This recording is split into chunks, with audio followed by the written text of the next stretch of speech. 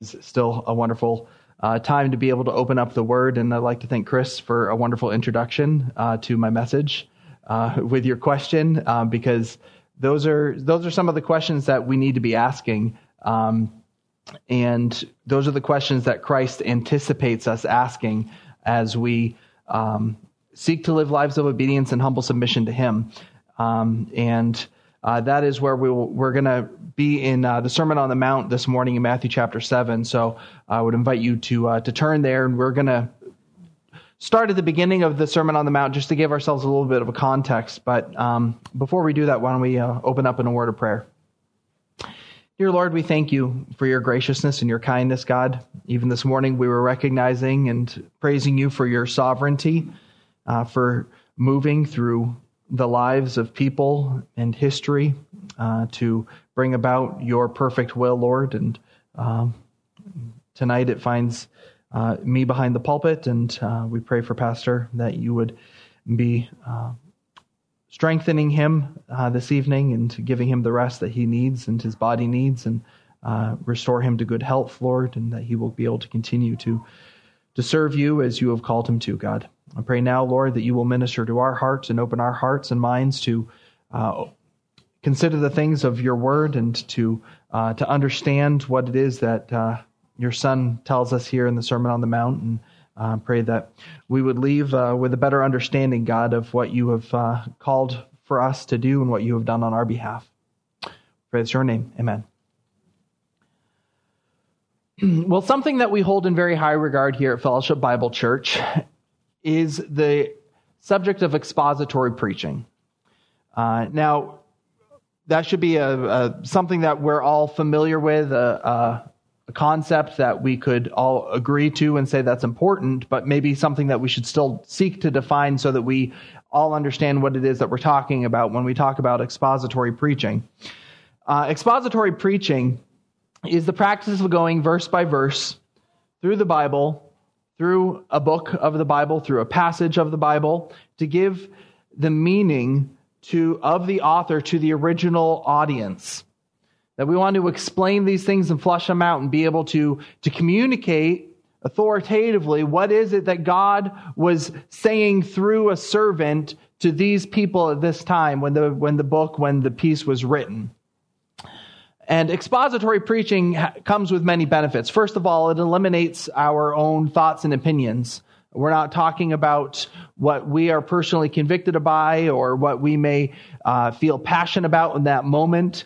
You see a lot of churches who will run to topical points, whatever may be popular or moving that day, and there are times for that. And you can even address topical things exegetically through expository preaching.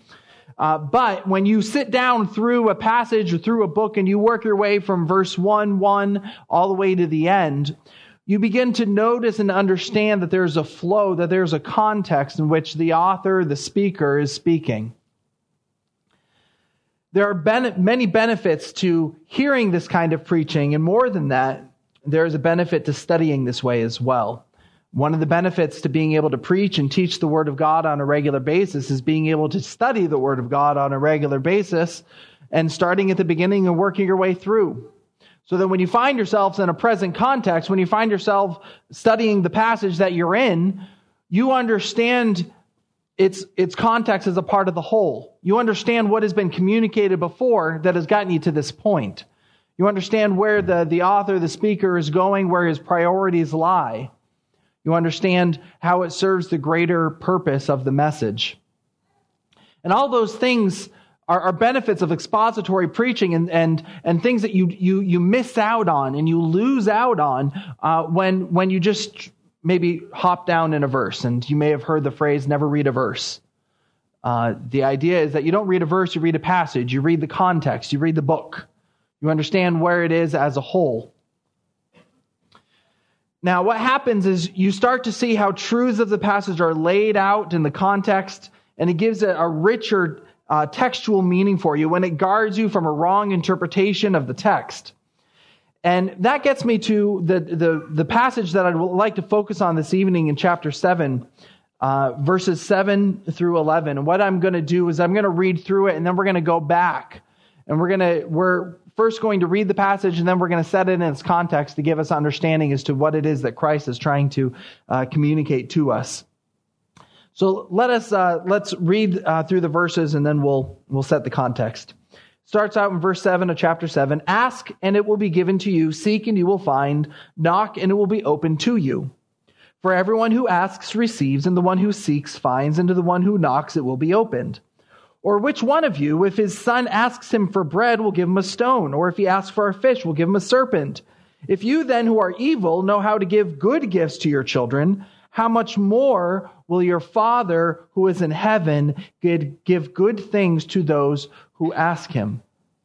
Now, this is no doubt a passage that is familiar to many of us. I'm sure you have heard this taught and preached. I remember hearing this preached, and when I was in college, we had prayer weeks where they would cancel classes for part of the week, and it would be focused on prayer and cultivating the prayer life. And I remember one morning at an outdoor amphitheater at Grace Baptist in Santa Clarita, and I remember someone preaching from this. It's one of those things that just stuck out in my mind. I remember the exact context of hearing it. And it wasn't until I read this that I understood, I think, what it is that Jesus is actually saying. And I think I understood that it's not what I thought it was. Now, to put ourselves in the context of the passage, we have to understand that at this point in the Sermon on the Mount, Jesus is starting to land the plane. When I was going through preaching labs and in seminary, they would talk about how sometimes in a preaching lab, the person is circling the airfield and circling and circling and circling, and they're never landing the plane. In the message, you want to land the plane. You want to wrap it up. You want to guide down, and you want it to touch down, and you want to be able to have people leave with the truth to wrap it up, that you've gotten past the main chunk of your message, and you're bringing it to a conclusion. You're starting to land the plane. And if someone had difficulty with their conclusion, they'd say, you need to work on your landing. What Christ is doing here is he's starting to land the plane of the Sermon on the Mount. Now, the Sermon on the Mount appears here in the book of Matthew, and a few verses in the book of Luke refer and concisely summarize some of the teachings here on the Sermon on the Mount in Luke as well. But by far, the greatest chunk we have here is in the book of Matthew, and it's at the beginning of his ministry. He is just beginning his ministry. People are coming out. If you see in chapter 5, we always want to understand who is the general audience here. And we see in chapter 5, verse 1, seeing the crowds, he went up on the mountain, and when he sat down, his disciples came to him. So we see here at the very beginning that Christ is surrounded by disciples. Now, at this point in Christ's ministry, when we read disciples, we're not talking about the 12. We're talking about a larger group of people. We're talking about a larger group of followers who are drawn out to hear Christ, to hear him speak about this kingdom that John the Baptist had talked about and had proclaimed, saying that I'm preparing the way for one greater than me, and that is Christ. And Christ here is explaining within the Sermon on the Mount what the kingdom of God truly looks like and what a kingdom believer looks like and thinks like and acts like. That he says, if you want to know, are you a kingdom believer? Do you belong to the kingdom of God? What Christ says is, take to heart the words of this sermon. May they evaluate your heart. Make you think deeply about where you actually are. Do you believe what you say you believe? Does your life match your convictions?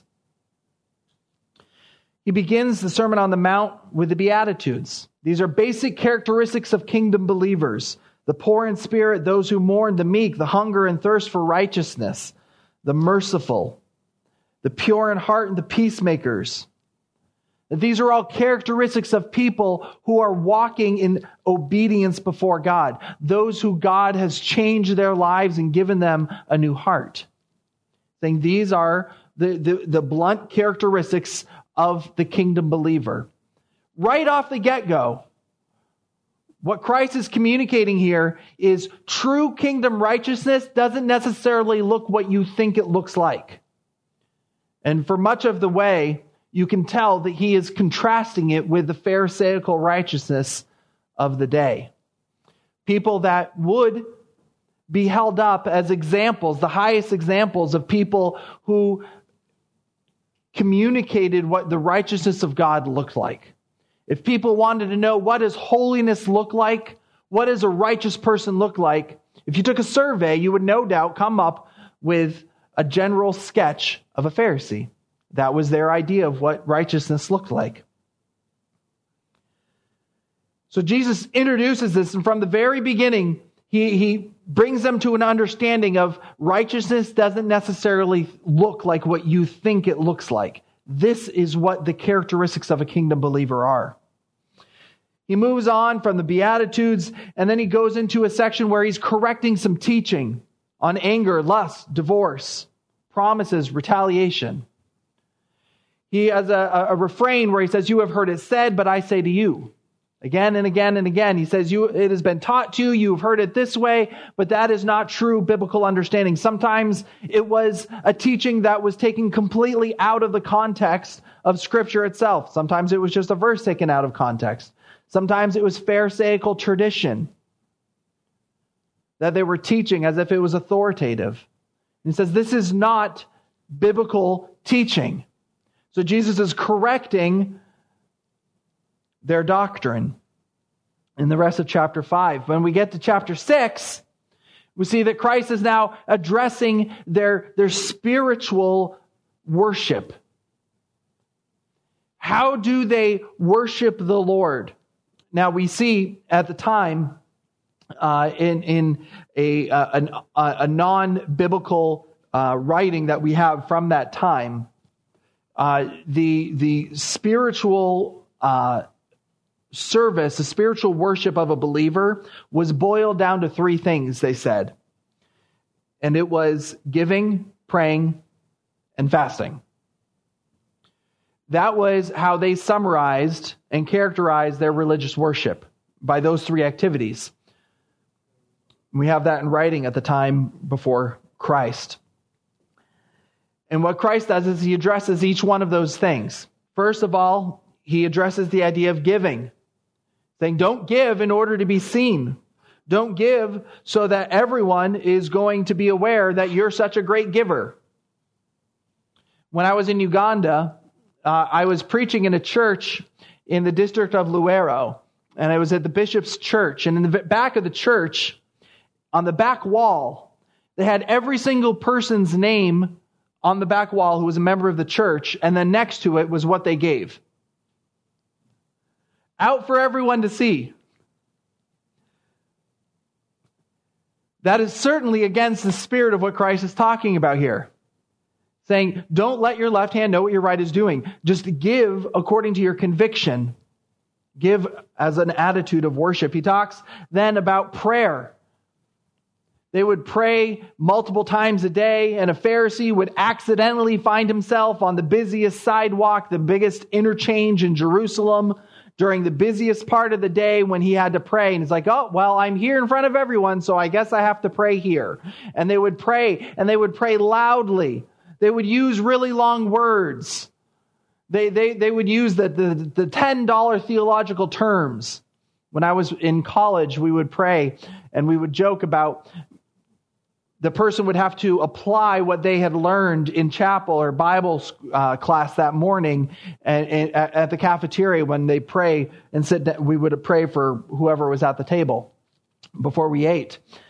And there was always the temptation where you felt like you had to communicate your theological training in your prayer. And there was one time I was praying, and we had just gotten out of chapel talking about how we ought to pray before the Lord and not just fall into patterns where you say, hey, dear Heavenly Father, dear Lord, right? And you run into the same pattern of things, and you address God the same way, and it's just rote mechanics. It's not actually coming from a heart of prayer. You're just repeating the same words that you normally use. And so, being a good Bible student, I said, well, I have to exercise this. And I would normally say, dear Heavenly Lord. And I thought, I'm going to switch it up and call him Father. So I was praying, and it came out, dear Heavenly Ford. My father would have been happy, but it was embarrassing at the moment. And everyone started laughing, and we said, I think God knows our hearts. And we started eating. But we seek, God knows the temptation of our heart that we seek to impress people with our prayer lives. And we want to be able to communicate the 5 points of Calvinism in every prayer. We want to communicate the pillars and of truth that we learn. And Jesus is saying it's not about that. When you pray, pray like this. And he gives an example of prayer in the Lord's Prayer. He's saying, do it unto the Lord who sees in private, not unto men. If you do it unto men, you get your reward from men. He then goes on and talks about fasting. Now, the Pharisees would fast, and they would make sure if they were fasting that you would know they were fasting. They would try to look gaunt. They would take ashes and rub it on themselves to make themselves look worse, because they wanted everyone to know how hungry they were, how famished they were. Jesus says, no, it's not about that. You're doing it for the reward of the people around you and their attention. That's all you're going to get. So Jesus in these 3 things is communicating to the disciples around him that true worship is done unto the Lord and not unto men. That God looks at the heart. And speaking of the heart, he transitions into addressing our heart's temptations. The last time I preached in the evening service, we talked about this section in chapter 6, 19 to 24, about laying up our treasures in heaven, living out our citizenship. And he talks about not being anxious in the following passage, understanding and yielding things up to the Lord, that God is the one who is in control and providing for us, and not being driven by fear and anxiety and worry. Then he talks in the beginning of chapter 7 about not judging others. He's saying deal with sin in your own life. What he's not saying is don't help other people with their sin. You can help other people with their sin, but don't be a hypocrite about it. If you're struggling as much or even more, he's saying you see the speck in the other person's eye. Meanwhile, he says you have a log. It was a beam. The word that he uses there is the main structural beam that would hold up a house. He's saying you have a beam sticking out of your eye, and meanwhile you're recognizing the splinter in someone else's eye.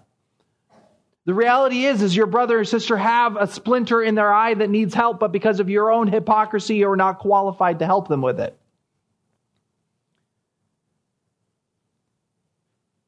Saying, put yourself in a situation where you can minister to others and help them. Don't be a hypocrite. By the time that the disciples who are hearing Christ are sitting there at this time, they feel like they're listening to this list of imperatives, and they're being beaten down. And they're thinking, how do I possibly live this? Like, this is the opposite of everything that I've been told. This goes against the examples that have been raised up for me to follow in the Pharisees. How do I live this life that Christ is calling me to live? They're thinking about the imperatives of Scripture and the difficulty of having to love our neighbor, loving the Lord your God with all your heart, soul, mind, and strength. To trust in the Lord with all our heart and lean not on our own understandings. Not to conform yourself to this world, but to be transformed by the renewing of your mind. All of these commands that we have in Scripture. So we get to chapter 7 in the passage that lays before us this evening. And as we read through this, we see very clearly that Christ is instructing us with prayer, right? And as I began studying this out, and I was studying this in order to be able to communicate this at Foundations Bible Study, and I started asking myself some questions. I see this as about prayer. Now, as if you're a member of Foundations Bible Study, give other people a chance to answer this question. Not everyone raise your hand at once. What would be odd about an instruction about prayer at this point of the sermon? Knowing the context, knowing what we have just gone through, knowing where this stands, what would be odd about Christ taking the time now to discuss and instruct about their prayer life?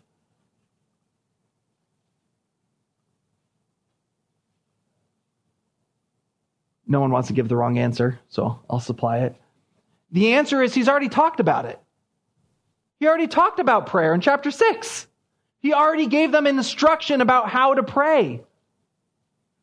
And so this stands as you're reading and studying through this, you're asking questions. You want to know, where does this fit? How does this fit right here? How is this transitioning from the passage right before to what he's talking about now to what he's going to be talking about after? And you see an instruction about prayer. And if you are teaching about prayer and you're teaching not in the context, you're not working your way through the Sermon on the Mount, you can sit here and you can say, these are good principles for prayer, right? But then you read through the passage and something about it doesn't sit right when you're talking about prayer in general. Ask and it will be given to you. Seek and you will find. Knock and it will be open to you. If you approach this passage as if this is just about prayer in general, you may walk away from this passage thinking that you have the cheat code. You have the genie in the bottle. All you have to do is ask. All you have to do is seek. All you have to do is knock, and it will be open. This is a perfectly wrapped presentation for the prosperity gospel. If you lack something, it's because you lack the faith to ask for it. Now we know with a biblical theology that isn't true. That what Christ desires for us is not to say, I really want a raise, so I'm going to ask for it, and if I ask in faith, God will give it to me.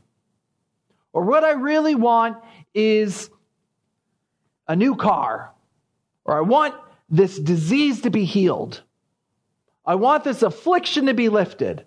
So if I pray about it and I'm determined about it, God will answer, because he says, if I ask, if I seek, if I knock, that it will be given to me.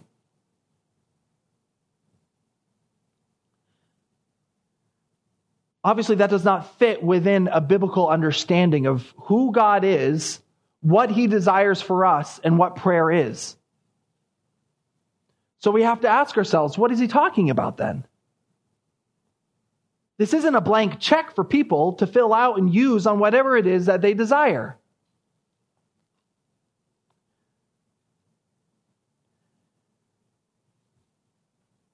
What this is Christ's understanding that if we have truly understood the words that he has communicated to us, that we may feel beat down and we may feel a sense of inadequacy, defeated, hopelessness, asking, how in the world am I supposed to live up to the standards that Christ has called me to? How in the world am I supposed to live without hypocrisy? How in the world am I supposed to just forget worry and anxiety? How am I supposed to put my treasure in heaven and not on earth? That my heart is tempted against these things every single day. How am I supposed to worship the Lord as Christ is calling me to here in the Sermon on the Mount? Remember, Christ is landing the plane. He's wrapping up the message here. And he's getting to the end. And he understands in compassion where his hearers are at. And he says, I understand you lack the ability to live these words.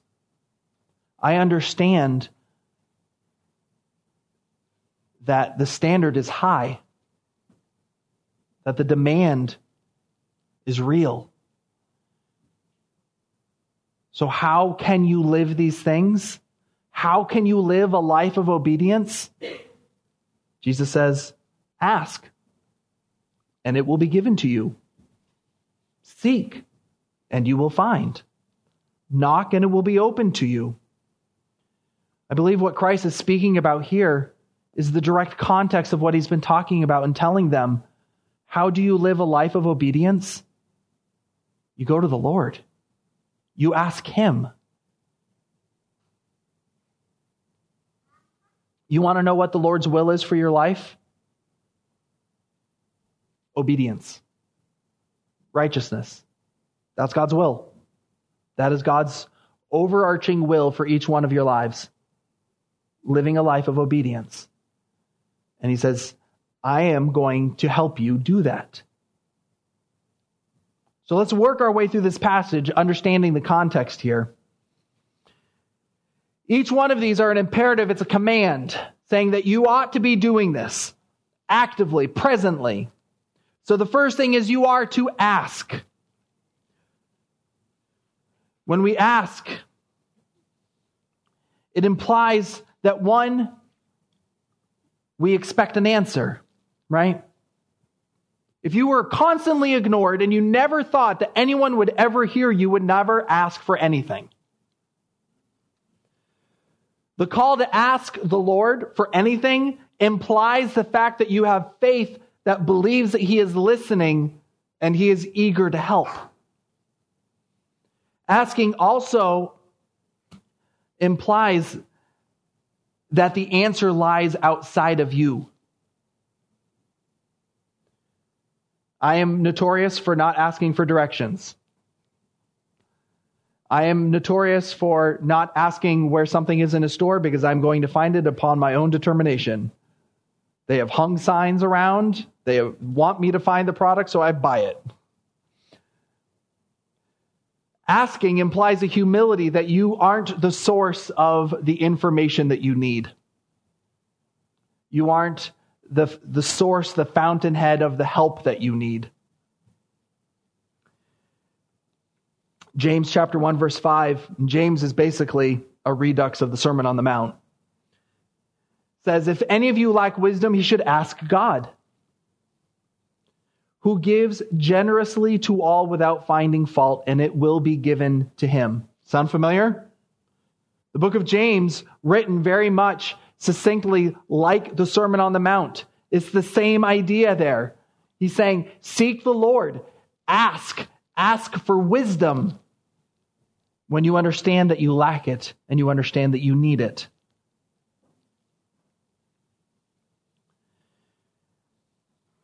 One of the greatest examples that we have, you don't have to turn there, I'll turn there, in Luke chapter 18. I find myself going to Luke 18 so much as I work my way through the Sermon on the Mount.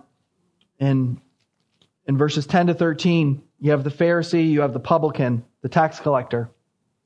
And the Pharisee is standing by himself and he prayed to God, God, I thank you that I am not like the other men, extortioners, unjust adulterers, and even like this tax collector. I fast twice a week. I give tithes of all that I get. Pretty self-centered prayer, right? Notice he talks about the three things that Christ speaks about in the Sermon on the Mount: giving, praying, and fasting. Saying, I do all three and I do them well. And I do them so people see. But, verse 13, the tax collector standing far off would not even lift up his eyes to heaven, but beat his breast, saying, God, be merciful to me, the sinner. I tell you, Jesus says, this man went down to his house justified rather than the other. For everyone who exalts himself will be humbled, and the one who humbles himself will be exalted. You will not go to the Lord unless you are humbled. And maybe we can reverse engineer that and say, if you do not go to the Lord, if you find yourself as a pattern of not turning to the Lord as a primary course of action when difficulty arises, that communicates that you don't have a humble heart. That you're not seeking the Lord.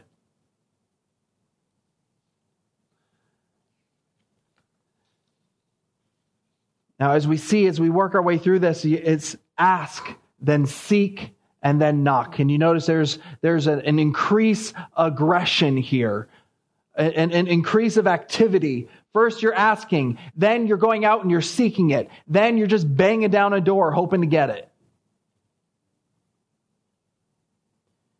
He's saying the same thing 3 times, But each time he's stepping it up, stepping it up, stepping it up, saying, this must be the course of action for your life. And you must be aggressive about it. Righteousness is not accomplished by osmosis. It doesn't happen naturally. You don't put a Bible underneath your pillow at night and become more Christ-like. You don't show up at church once a week or twice a week or 3 times a week. You don't show up to church and become more like Christ naturally. Certainly helps point us in that direction. But what he's saying here is, if you recognize that you need something, you pursue it. If we were to take the same thing and the principle here and apply it to hunger, food. I have 2 kids who are growing an insane amount, and they're always hungry. Always.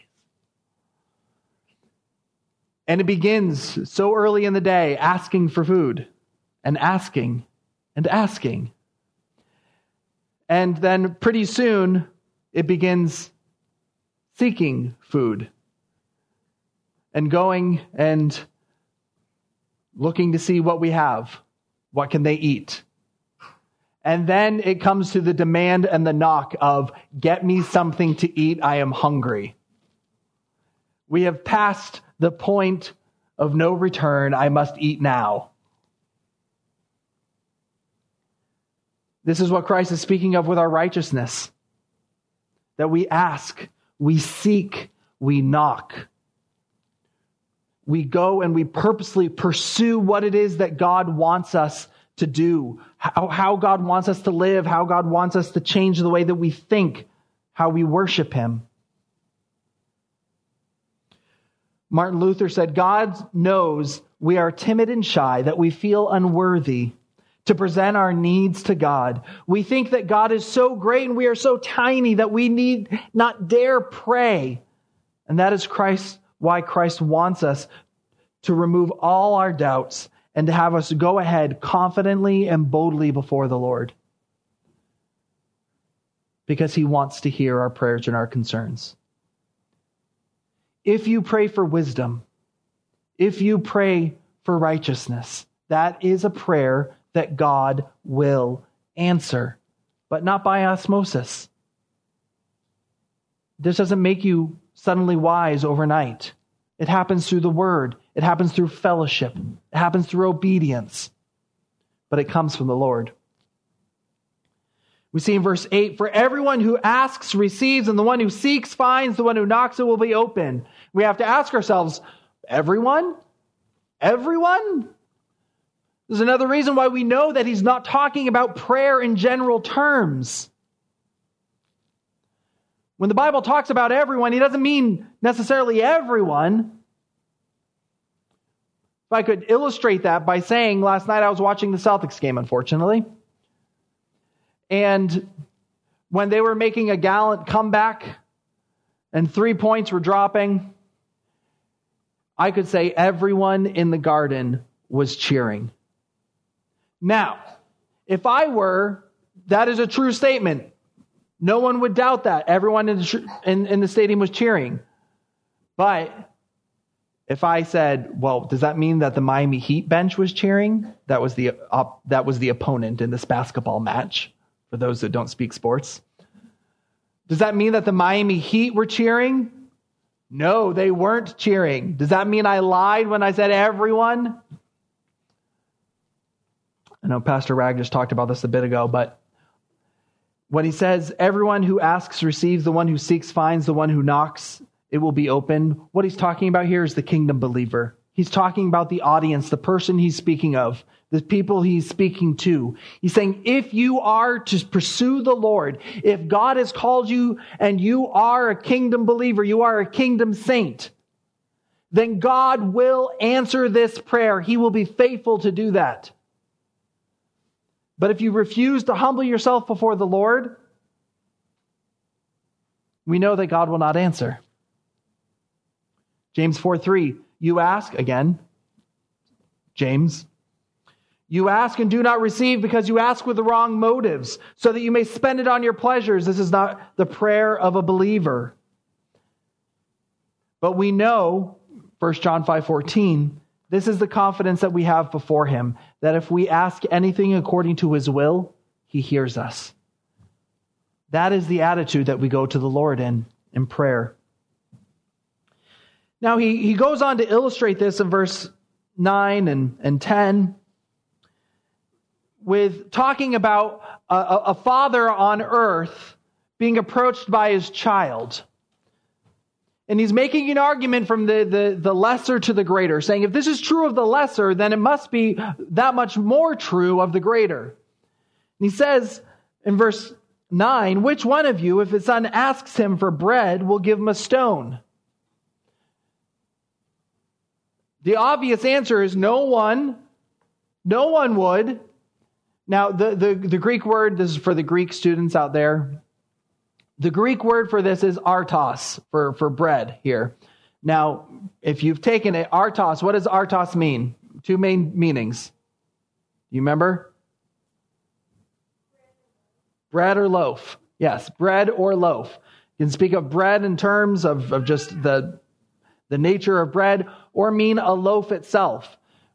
If you translate it, I think it would be better off translated, ask for a loaf, would give a stone, because then that gives a better understanding of what Christ is trying to communicate here. Because a loaf of bread and a stone could look similar, right?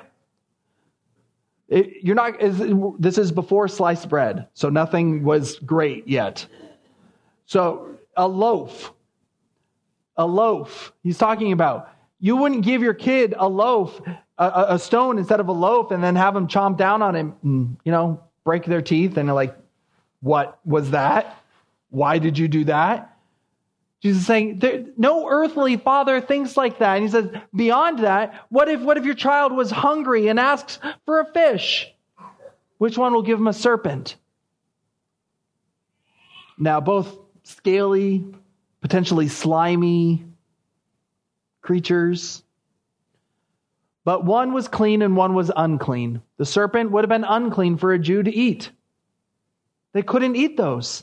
They could eat the fish, but they couldn't eat the serpent. Jesus is saying again, not even a bad father is going to say, here's a snake, eat that. Now in Luke, he goes one more step here.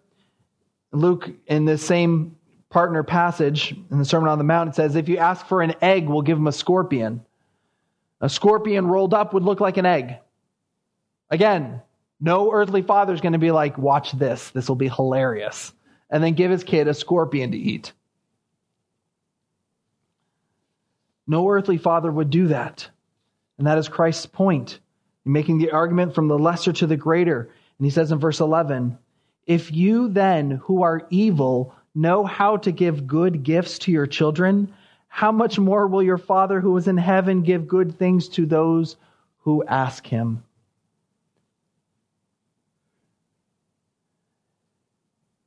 We're so saturated and affected by our sin, yet even through God's common grace, we as people know how to help meet our children's needs. Even though I am a sinner, I still know how to functionally take care of a child. Mostly. With the help of my wife. I just do whatever she tells me. But even we know how to do that. And what Christ here is saying, God has the perfect knowledge. And God's motivations are never wrong. They're never suspect. You never have to ask yourself, does God really want the best for me? Does he really intend to give me what is good? He knows what our true needs are more than we do. He knows how to perfectly help us in whatever situation we're in. He is perfectly loving. He is perfectly omniscient. And he's perfectly powerful. Therefore, he is trustworthy for our prayers. And he is the trustworthy source to give us the means to live the life of obedience that Christ is calling us to in the Sermon on the Mount. One commentator said that this same Jesus who delivered these laws also came to deliver those who do not and cannot keep his law. He came to give commands to redeem those who violate them. He came to save sinners like you and I, and he calls us unto righteousness. He saves us out of sin, transfers Christ's righteousness into our account, and then calls us to live up to that standard. And he equips us every step of the way. This is one of the greatest themes that I love in Scripture. When God calls us and commands us to do something, and then in the next breath tells us, I'm going to do it for you. We're very familiar with Philippians chapter 2. Work out your salvation with fear and trembling. For it is God who is at work within you. Ephesians 2:10, we are Christ's workmanship, created in Christ Jesus for good works, which he created beforehand that we may walk in them. He has created you for obedience and for righteousness, and he's accomplished it on your behalf. God calls us to live lives of holiness. You shall be holy, for I, the Lord your God, am holy. That's a declaration, folks. You are holy because you bear Christ's holiness in you. In your account, it has been imputed and reckoned to your account before God. But he never calls us to do something that he hasn't already equipped us for and isn't going to bring us through. He calls us to righteousness. He calls us to holiness. And by this time, the people have understood that the righteousness that God requires looks drastically different than the world around them. It looks drastically different than what they have been made aware of, how they have been raised, the role models that have been put before them. And Christ says, I understand you're probably overwhelmed right now. You're probably overwhelmed thinking about all those imperatives. How am I going to do this? How am I going to live this life? How am I going to live up to these impossible standards? How am I going to live victory over sin day in and day out? And Christ's answer is, ask, and it will be given to you. Seek, and you will find. Knock, and it will be opened to you. Christ provides the righteousness that we need to live lives of obedience before him. He is our source of salvation. He is our source of righteousness. And he is the source of our glorification, as Paul talks about in Romans chapter 8. Let us go to Christ to live the life that he calls us to. Let's pray.